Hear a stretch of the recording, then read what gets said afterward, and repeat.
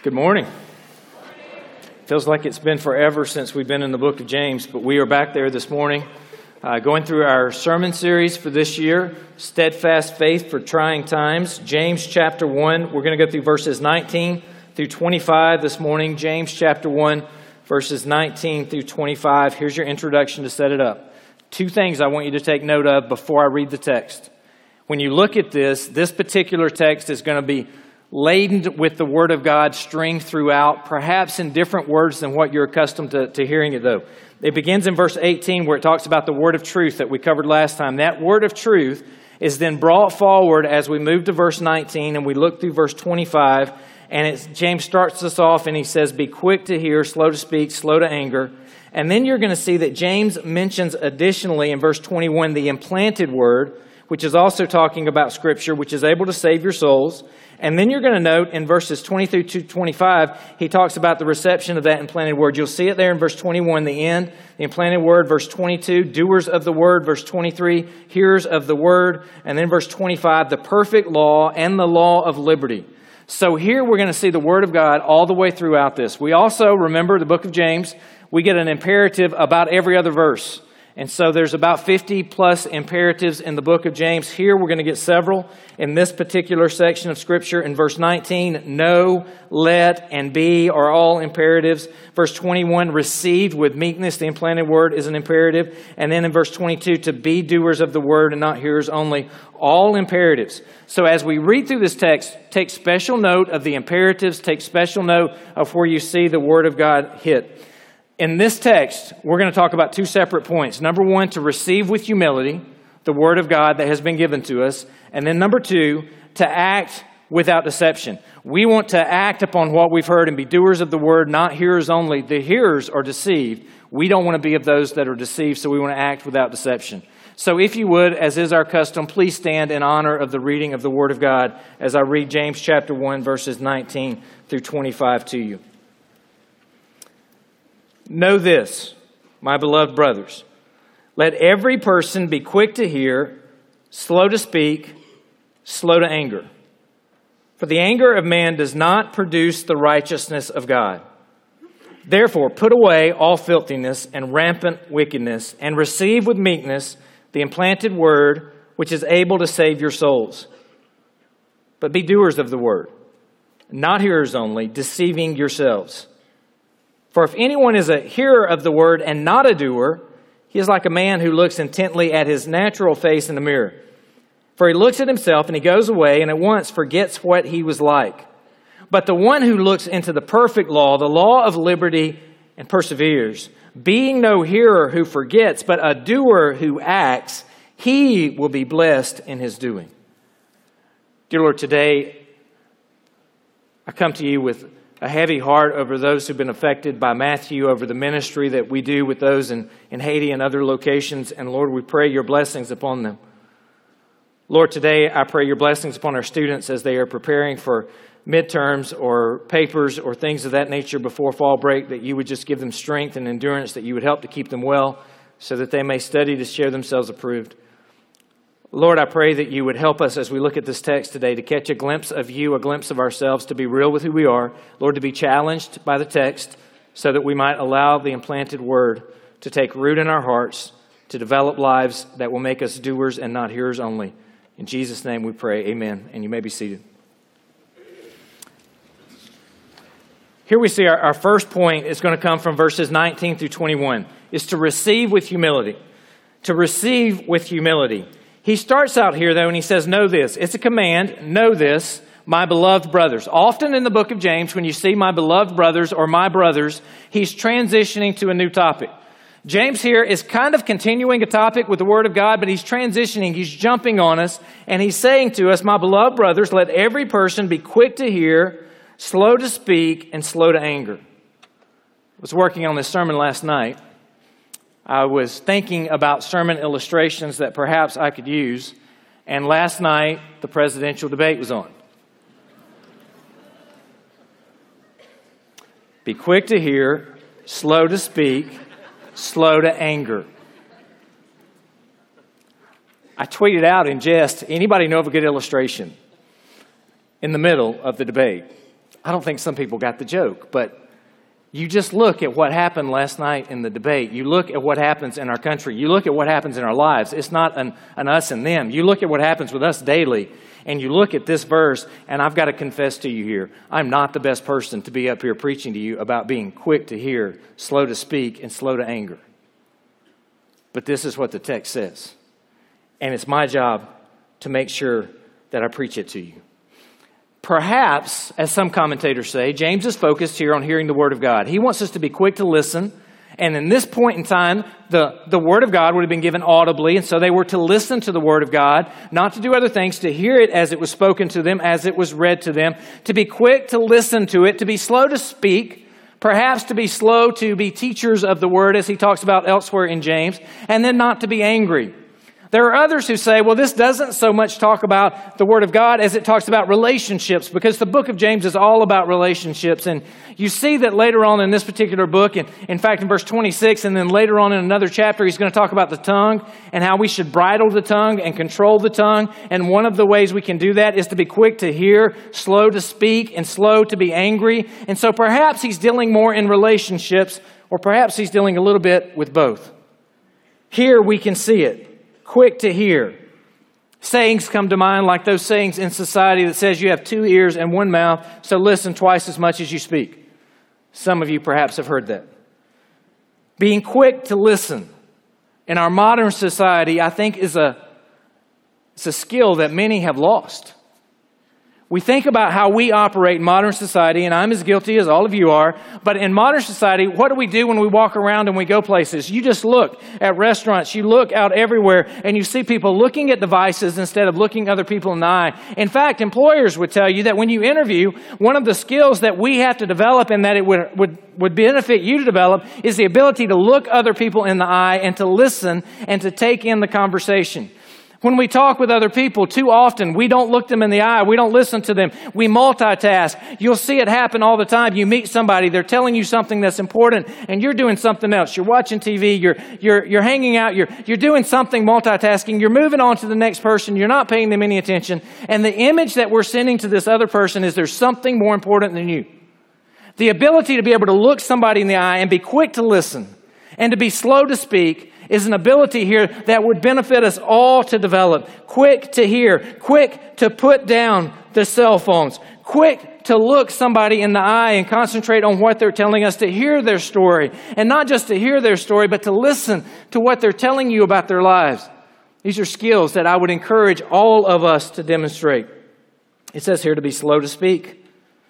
Now, for the introverts in the room, how many introverts do we have? For the introverts in the room, this is an easier command for you than for the extroverts in the room. How many extroverts do we have? Some of you apparently don't know what you are, but okay, now there's the perfect difference. The introverts said nothing. The extroverts yelled as they raised their hand because it brings them joy to speak. Look at the text. Now, you can say amen and stuff like that in here. I'm not telling you not to do that. But be quick to listen. Be slow to speak. It's more difficult for some than it is for others. I would say to you that perhaps if James were writing the text today, he might say slow to speak and slow to post. You see it as often as I do. You see it on Instagram. You see it on YouTube. You see it on Snapchat. You see it on Facebook. You see it on Twitter. And we say things and we pop off with things, and it happens especially, I think election seasons bring out the worst in everybody. Because people want to comment quickly. They don't want to listen. They want to react. They want to say things. And I would say to you students, I would say to you faculty and staff, I would say to everyone, be careful what we say. Be careful what we post. Be careful that we're representing the gospel of Jesus Christ well. One of our core values is to love God and others to love others. Be careful that we are loving others well by guarding what we say, that we are quick to listen, but that we are slow to speak, that we're slow to post, that we're kind, and that we're generous in the things that we are saying. I would also say to you this. The first thing that most employers do when they are looking for someone to come for an interview is they go to their social media footprint. They go to find out, what if they posted on Facebook? What if they posted on YouTube? What does Google say about them? And as they research that information, sometimes I fear that some of you and some of your posts, an employer is going to see that post and it's going to hurt you in an interview. And I know you better than what they know you. And I know that you're a better person than what some of the posts are. So I would just say to you out of love, be cautious what we are posting and what we are saying. All of us, be careful with what we say. And then slow to anger. Anybody in the room have an anger issue? Nobody wants to admit it? A couple of you? Yeah. All right. I am a recovering anger-aholic. In my younger days, you could talk to my mom or dad. I had a temper. I see it now in the mirror, and I see it in my son, who on the way into the chapel this morning, I found out threw his Hulkbuster Iron Man and broke the arm off of it out of a fit of anger. And when he did, all I could do was smile because of the sermon I'm preaching right now and because of thinking of myself as I have tossed bicycles that have wrecked because it certainly wasn't my fault. And I have done things out of a fit of rage. The Lord has been gracious to me in that I'm no longer like that. I don't want you to see it, but in my past, anger has been something that I've had to overcome, and I can prove it to you. I'll never forget it. It was a very important football game, flag football game. It was in an intramural league. It was the second year of seminary training. And there I was playing linebacker. I watched the quarterback as he took the snap in this championship football game, and he drifted over to his right, to my left. So I began to watch his eyes. As I looked over at the receiver, I saw the receiver running a flag pattern headed to the corner of the end zone. And I knew immediately from his eyes and from where his shoulders were, that's where he was going. So I began to turn and run, and in my own mind at least, I heard the sounds of the Bionic Man as I was churning through to track down this ball. He launched the ball up in the air, and like a Patriot missile going to intercept, off I went as fast as I possibly could. The corner, the receiver jumped up, the ball was tipped. The ball began to flutter over to the side, and here I come diving in to cradle that ball like a newborn baby before I hit, just before I went out of bounds, dropped like a bowling ball before it's time to bounce out of bounds. Interception. I looked up, and when I looked up, I couldn't believe what I saw. I realized this was no ordinary zebra. This was a blind zebra. And to educate more accurately in the ways of the Lord, this blind zebra, I began to show him the football. And to show him the divot that my knee made in the ground inside of bounds. And to show him the football. And to show him the divot that my knee made out of bounds. And to show him the football, which I refused to give up because I was still holding on to it tightly. To prove it, I still maintained possession and control. It was a catch. Now, I wasn't married at the time. But my wife will tell you that I thoroughly embarrassed her with my activity that day on the field. The next play from scrimmage, I'll never forget it either. I line up, they throw a touchdown pass to the opposite corner of the end zone, tie us, we go into overtime, and that's the only flag football championship I lost in seminary intramurals. And it's that referee's fault. I was not slow to speak. I was not slow to be angry. But you know what I had to do the next day, the next week? You know what I lost sleep over? I had to apologize to somebody because I got mad over what? A very important intramural flag football championship that matters to nobody at this point in time in my life. Can I encourage you? Can I challenge you to make sure that in relationships you learn this lesson of being quick to listen, slow to speak, slow to anger? Think about it. In marriage, in relationships with the opposite sex, if you are able to listen to what they're trying to say to you, slow to speak, slow to anger, it will benefit you greatly in life, in administration, at work, in leading, in jobs with others, as you interact with others and they tell you something. Slow to speak, quick to listen, slow to anger will help you in life. When you hear something and you immediately begin to be angry, you think about the Proverbs, and the Proverb says, one man's story sounds right till you hear another, and you wait and you listen and you suspend judgment. You are quick to listen, slow to speak, and slow to anger. It will serve you well in life. You think about parents and children, whether you are the child or whether you are the parent.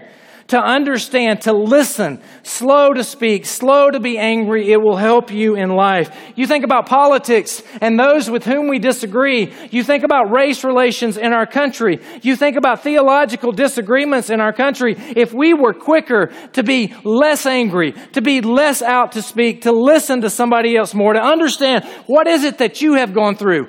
I may not agree with you. I may not agree with your position, but can I listen to why you believe what you believe? Can I identify then the main root worldview problems without becoming angry? Can I listen? Can I be slow to speak? Can I be slow to grow angry? That is loving others as ourselves. What do we want others to do with us? Listen to what I have to say first. Process that. Hear my heart. Be slow to speak. Don't interrupt me. Let me talk. Don't be quick to be angry and escalate a situation. Friends, to love others well, we should listen to James here where he says, we know this, my beloved brothers. Let every person be slow to speak, be quick to hear, and be slow to be angry. He continues on. He tells us, the anger of man does not produce the righteousness of God. We think it does. Sometimes we think in our righteous indignation that we are doing God's will and it produces the righteousness of God. But here it says the anger of man and our fallenness and our sinfulness and our lack of knowledge, our anger does not produce the righteousness of God. It is not a righteous action of God for us to become the judge, to become angry in our own minds. Therefore, he says, put away all filthiness. Here the image that he wants you to get is kind of the image of somebody who's taken off dirty clothes. All throughout the New Testament, there's imagery of those who will take off the dirty clothes and who will put on the righteousness of Christ. Anybody ever been in the mud before? You go out and you play army or you make mud pies or I don't know what you're doing. It doesn't really matter, but you get in the mud. You come home and maybe you were younger and you came home and mom saw you coming in the door. And as you were coming in the door, you were covered head to toe in dirt and mud and it was nasty. And mom looked at you and mom said, you're not coming in my house looking like that. Anybody ever been there? Did your mom ever get the water hose and spray you off while you were on the outside to clean you off?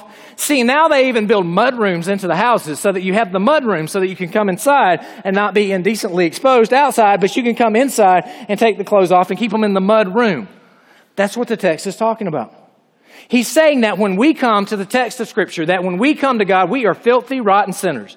That we are so covered with our own deceitful, wicked hearts that we can't even know it. And that we have to put off all filthiness. We have to take off the dirty clothes. That we have to, with humility, recognize who we are and repent before God. Put away that filthiness, that rampant wickedness. And here as we put away the filthiness and rampant wickedness, we receive with meekness. We receive with humility the Word of God that's implanted into our lives. This word filthiness, it has its root in a word that actually refers to wax, like gets in your ears, earwax. So here, John MacArthur makes the point that perhaps he's saying, clean out your earwax so that you can hear a little better, so that you could be a better doer of the Word. Cleanse the filthiness off of you. Has anybody ever told you get the wax out of your ears so you could hear what I'm saying to you? You ever had somebody say that? I've had somebody say that to me before. And here he's saying to you, get rid of the filthiness, put it away, the rampant wickedness, receive with humility, receive with meekness, receive, here's a command, the implanted word, a word image. The word that's implanted to us, as though we are in a garden and the word is going to be planted and we are to keep the weeds out and we're to let that word in our hearts because we've created a fertile soil in our hearts. We have with meekness and humility repented, removed the wickedness, removed the filthiness. And so here we have come to the word of God with repentance and with faith. And here we receive the implanted word which is able to save your souls. Now notice what James doesn't say. He doesn't say, earn your way to get to heaven. He says, receive, which is passive. Receive the Word of God, which is implanted in you. The Word of God, which is able to save your souls. So as we move in chapter 2 to other discussions about how works and how faith plays out, remember earlier on in verse 18 where it talked about the Word of truth, which was sent of God's own will. Now we see here that the Word is able to save our souls. It is God's Word. It is the gospel that is able to do the saving. Here we see it. He moves to the second part in verse 22. Acting without deception, it says, but be, as a command, doers of the word and not hearers only, deceiving yourselves. Perhaps you're here this morning and you wonder, am I really a follower of Christ? Do I really know Jesus? Do I really have a faith like I see with some others who have faith? How do you examine your heart? How do you know? Here James, He's Pastor James. He looks at you and he says to you, here's the example. If you hear the word of God and you do nothing with it, then you're deceiving yourself. He's going to tell us later on in this book that even the demons believe and tremble, but belief, knowing what the words say, the knowledge in the head is not enough. He says, how do I test myself? How do I know whether I'm deceived? He tells us, don't be deceived. If you hear the word and you act upon it and you do things, if you have a faith that leads to works, then that faith is a genuine faith. That faith is not deceptive. But if you hear the word of God and it never changes you, if you hear what the Bible says, if you read the Bible and it never reads you, if you read the Bible and there's never any life change in there, he says, don't be deceived. He says here, be doers of the word and not hearers only, deceiving yourself. For if anyone is a hearer of the word and not a doer, he's like a man who looks intently at his natural face in a mirror. For he looks at himself and he goes away and he forgets what he was once like. I try to think of a good illustration of this. You know what we do most of the time in the morning? We get up, we get ready, we look in the mirror. We all have mirrors. We look at those mirrors, we comb our hair. Some of us are more meticulous than others about making sure that every hair is in the right place. We brush our teeth. We look to make sure the sleep's out of our eyes, and that is unless you have an 8 o'clock class. And you make sure that you're all set and ready to go, right? Anybody with me? You do this? Raise your hand if you do this. I'm not the only one in the room, right? All right. So I tried to think, when is a time I've looked in the mirror and gone away and didn't remember? Did anybody have acne in high school? Yep. I had acne in high school. I know it's a pretty disgusting thought to think about this early in the morning, but I did.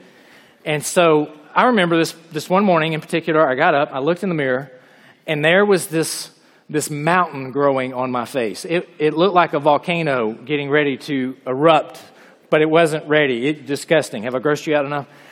And I used to have this stuff, acne cover. Anybody ever used acne cover? Am I the only vain person in the room? I'm the only vain person in the room. Nobody else is going to admit it. Thank you. Leaving me out here on an island. So I was out. I didn't have any, right? There was none. And so I had read a trick that you could put toothpaste on a zit and it would dry it out. Anybody ever heard that? You've done it too. You're just not wanting to admit it, all right? So I grabbed the toothpaste and dabbled it on this growing mountain on the side of my face and thought to myself, maybe that'll dry it out or shrink a little bit before I get to school and I'll just leave it there and it'll be fine. So I go away. I go eat breakfast. I get in the car. I drive to school. I pull into the school parking lot. Guess what I forget to do? I walk into school. People begin to look. People begin to talk. But apparently they don't like me enough to come talk to me. They just begin to talk to others. What do you think they're talking about? This big mountain of white stuff that's highlighting the other mountain underneath it. And so eventually, about, second or third period of high school, I figure out exactly what's happening when I go to the restroom and look in the mirror to see what I had forgotten the last time I had looked in the mirror. And I had to get rid of the toothpaste. Anybody ever done that, or am I the only one that dumb in the room? Come on now. You're just leaving me hanging today. All right. I'm going to go home after this is over. Here's what the text is saying to us. You look in the mirror, you see your face, you go away, you forget it. Is that what you do when you read the Word of God?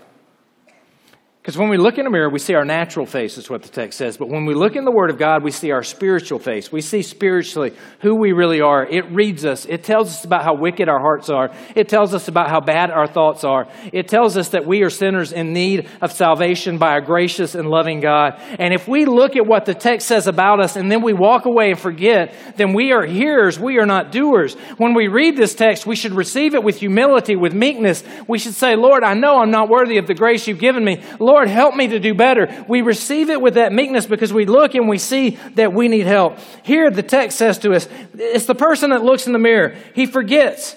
But then it says in verse 25, but the one who looks into the perfect law, the law of liberty, looks into is interesting here. Because looks into actually means to stoop down and to look into intently. Is that how you read the Bible? This past couple of months or couple of weeks at our house, we have looked at monarch butterflies.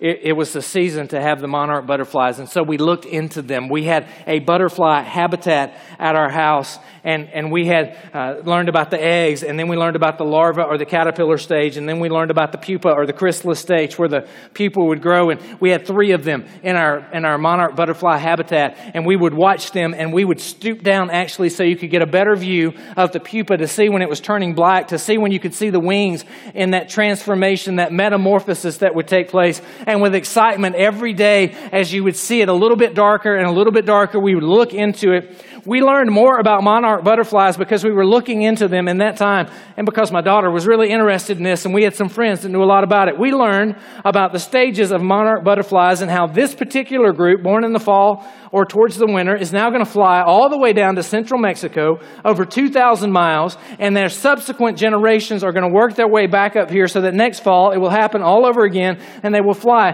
2,000 miles back down to central Mexico. Now, if that doesn't display the glory of God, I don't know what does. That these butterflies that were just hatched, that were just, that's not the right word, but that were just whatever, are going to fly to Mexico, and they know how to get there. They don't have a GPS. They have God's intelligent design impressed upon their life. We looked into them, and we learned all these things about monarch butterflies. So that now, when I see a butterfly, I don't just look at it and go, oh, how pretty. But I look at a monarch butterfly, and I say, what an amazing creation of God. Do you look at God's Word, and do you read God's Word just because you know you're supposed to read God's Word? So you look at it for 5 minutes, you check the box, and you run off?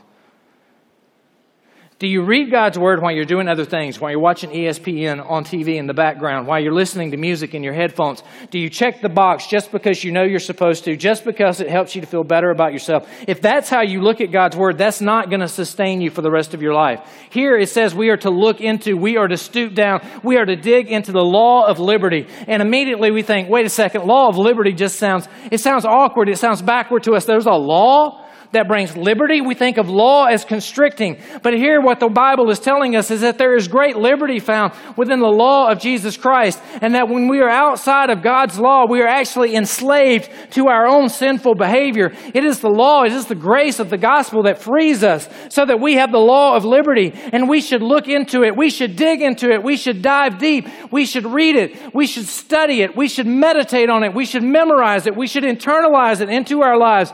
Not so that we just know the words, but so that we act differently, so that we are doers of the word and not just hearers only. This is what the text is saying to us. Look into the perfect law of liberty, examine it, and persevere, being no hearer who forgets, but being a doer, being someone who acts and is not deceived. I'm reminded that much of James comes from the Sermon on the Mount. James frequently refers back to Jesus' teaching in the Sermon on the Mount. I don't know exactly how or why, but he does. There's a lot of correlation. In this particular text, I can't help but think about Matthew 7, verses 24 through 27. Jesus is talking at this point, and he says to them, everyone who hears these words of mine and does them will be like a wise man who built his house upon the rock. The rain fell, the floods came, the winds blew and beat on that house, but it did not fall because it had been founded upon the rock. But everyone who hears these words of mine and does not do them will be like the foolish man who built his house upon the sand. The rain fell, the floods came, the winds blew, they beat against the house, and it fell, and great was the fall of it.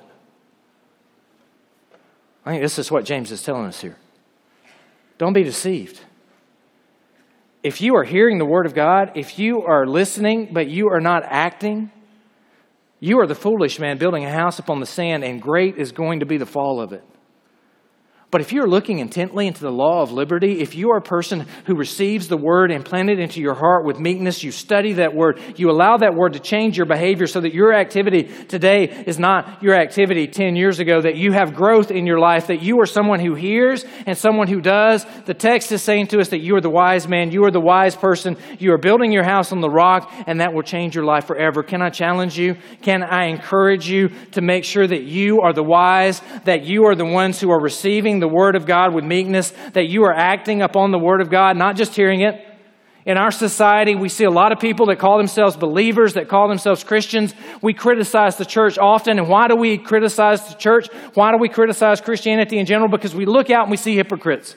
We look out and we see people that should know better. They're hearing things, they're reading things, but they're not doing them. Let us be a generation that reads the Word and we read it with meekness. We know who we are, but we know how great He is. May we be a generation that doesn't compromise, but a generation that looks at the Word and allows it to change us. May we be a generation that considers others before ourselves. May we be a generation that reaches out with compassion to the poor, to those who are in poverty, to those who are homeless, but we also reach out with them with the gospel that changes lives. May we reach out and do things rather than just hearing it and sitting back. May we not be a group that waste our lives by being listeners but not doers. But may we hear, may we read, may we look, and may we act so that we can change the world for the glory of God and the gospel of Jesus Christ.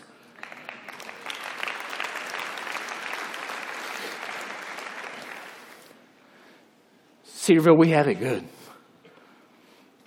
We have a great and glorious God.